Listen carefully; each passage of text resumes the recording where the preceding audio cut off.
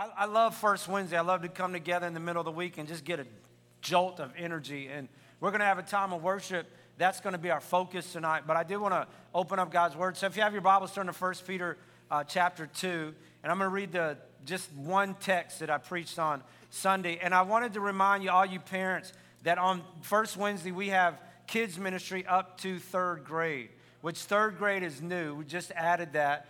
All the babies through 5 years old are on this level. I'm just looking to make sure that's correct. And then all the kindergarten, would that be third grade or second grade? Elementary through third grade. I just said that. Through third grade is downstairs. So they're continuing their study on. And I just want to let you know, like, our kids ministry is not babysitting. That's not our task. It's to partner with you to instill values and biblical principles, and to come alongside you of a parent and help you to teach your kids the things of God. Tonight they're making ice cream sundaes, and they're got a lesson on commitment. So if you have a third grader and below and you want to be in the kids ministry, it's a great time to go. You're in your Bible? Ready to roll? Ready. So here it goes. Here's the verse. We read it yesterday.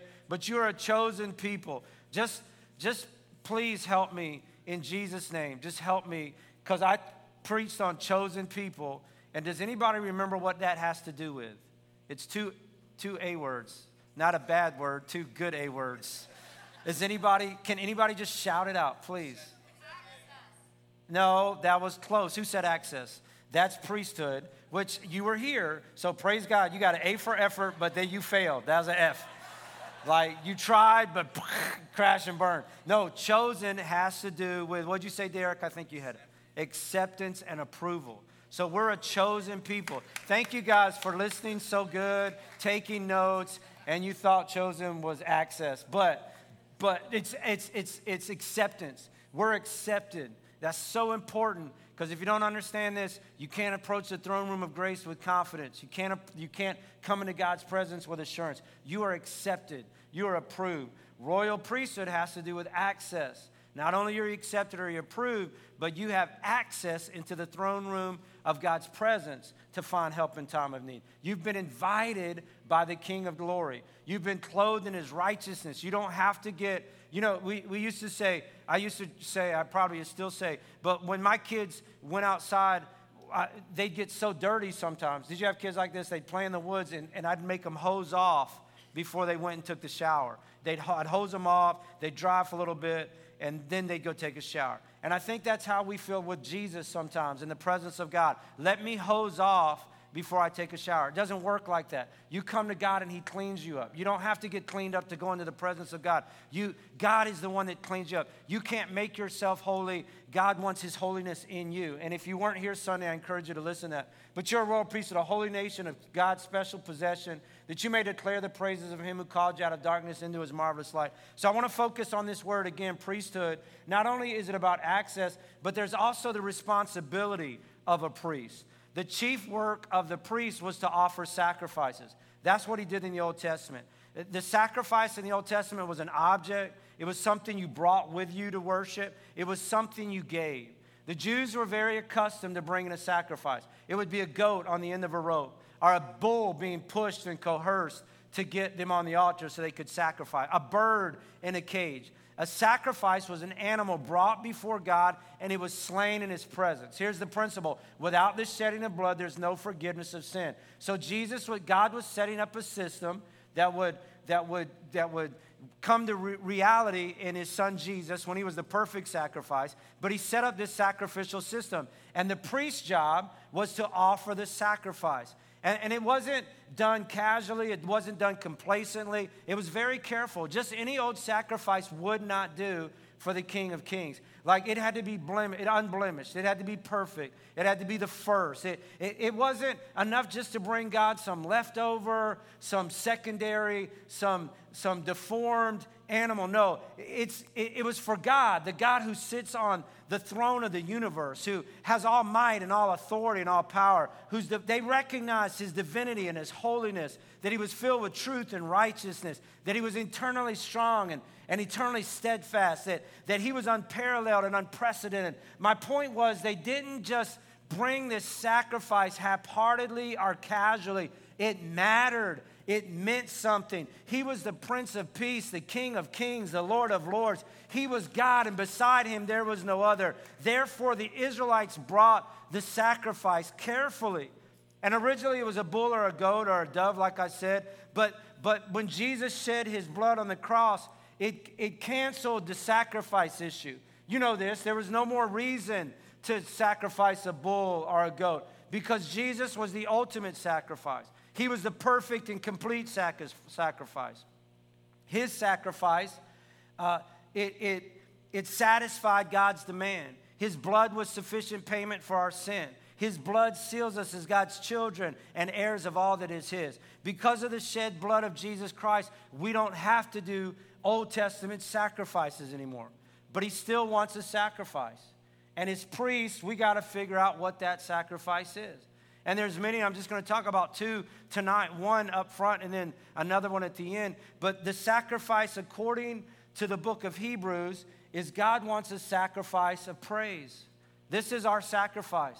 It's not a bull, it's not a goat, it's not a dove. We don't need to shed blood. Jesus has already shed his blood. But he still, as a priest, I have a responsibility. And through Jesus, therefore, I am to continually offer to God a sacrifice of praise.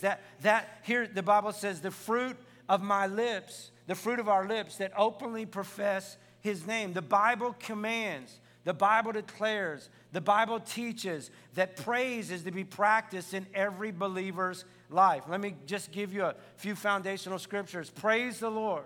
Praise God in the sanctuary. Praise him in his mighty power. Praise him for his surpassing greatness. Who does the praising? The priesthood of believers. That's our sacrifice. Praise him with the trumpet and the harp and the guitar. Praise him with the tambourine and the dancing. Praise him with the drums and the bongos. Let everything that hath breath praise the Lord. The criteria for praising is having breath. If you're breathing and you're a believer, you're a priest, and it's understood that you'll be a praiser and you'll bring a sacrifice of praise. Here's what the Bible says. Shout for joy to the Lord, all the earth.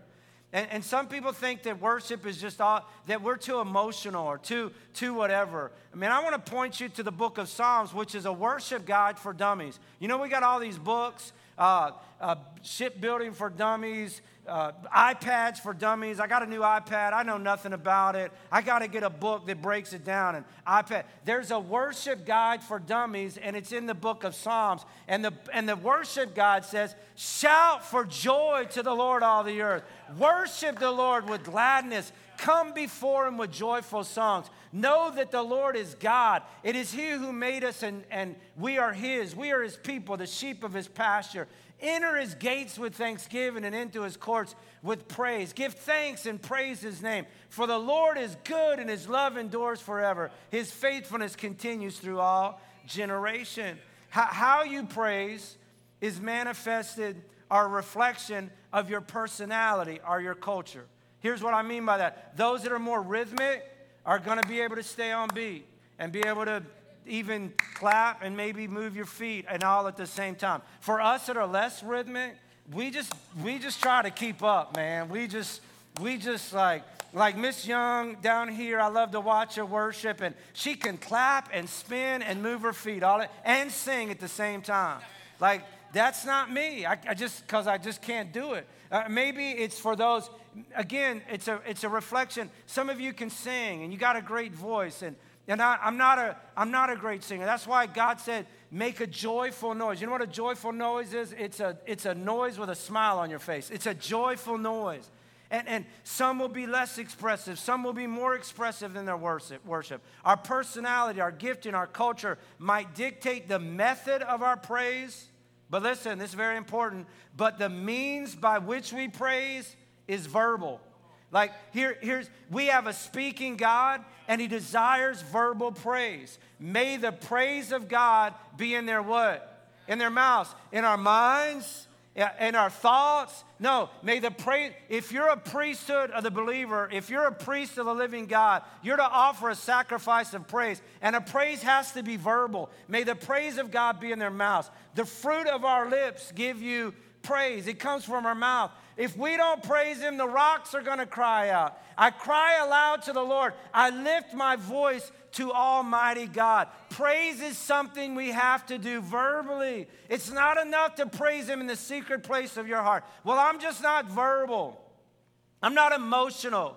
It has nothing to do with your emotions. It has nothing to do with your personality. It has nothing to do with your giftedness in singing. It has everything to do with the God of the universe, the creator of all things, the one who has put breath in our lungs, the God whose understanding has no limit, whose power has no boundaries, whose grace is no respecter of persons, who has forgiven all our sins. He has requested, he has asked, he has commanded that we bless his name with a thankful heart, which is made known through verbal praise and adoration. Exalt the Lord is a command.